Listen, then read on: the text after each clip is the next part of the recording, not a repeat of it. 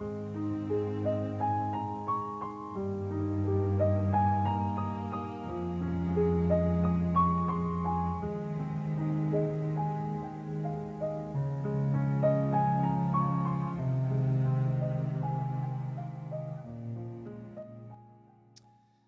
a good Thursday morning to you.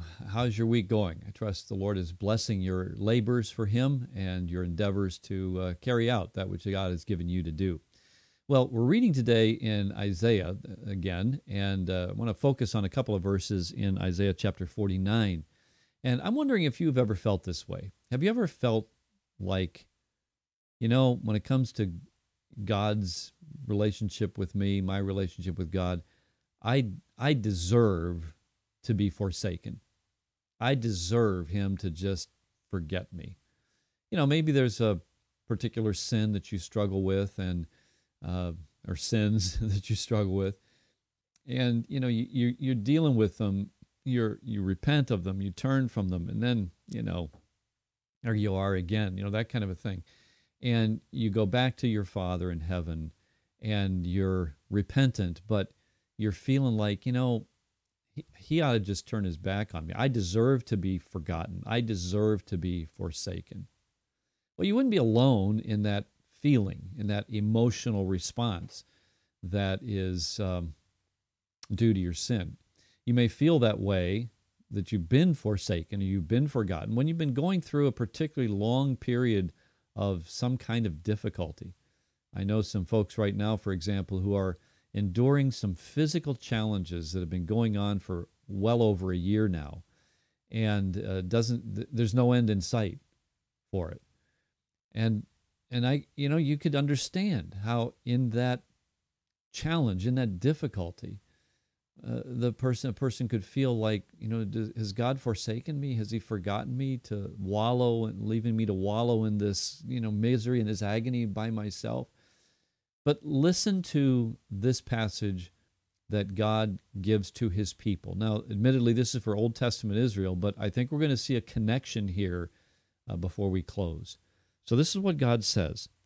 He says, "Sing, O heavens, be joyful, O earth, and break out in singing, O mountains, for the Lord has comforted His people, and He will have mercy on His afflicted." Okay, this is the promise. He will have mercy on the afflicted. But Zion said, that is, God's people said, "The Lord has forsaken me, and my Lord has forgotten me." And because of what they were going through, they've been enduring the affliction of chastening for sin and suffering greatly. So he says, "The Lord's forsaken me. The Lord has forgotten me."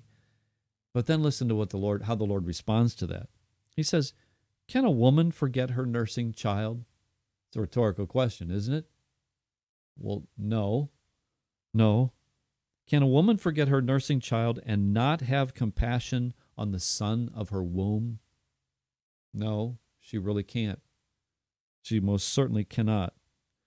But then God acknowledges, surely they may forget. There could come an occasion, there could come a set of circumstances where the woman would forget and would not have compassion on the son of her womb. Surely they may forget, but, God says, "I will not forget you. I will not forget you." And then He says this, "See, I have inscribed you on the palms of my hands." Now, isn't that an interesting imagery? How would the Old Testament saint understand that? How would he see that? "I have inscribed you on the palms of my hand." The palms of my hands.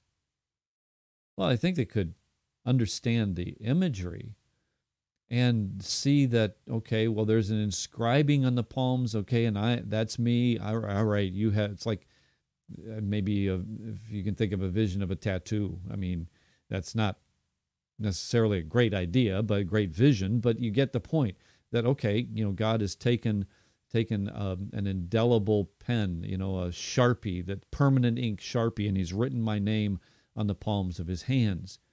Well, in the Old Testament era, that might be the way they envision that.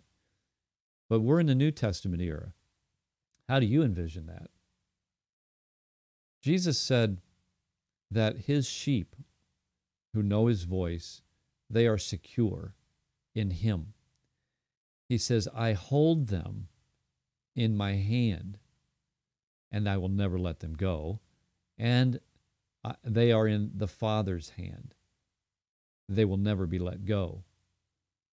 But then this image of, I've inscribed you in the palms of my hand. I can't help but see the cross. I can't help but see the nail scars in the palms of the Lord Jesus Christ. And there is where you who are Christ's, we who are Christ's, there is where our names are inscribed in the hands of our Savior.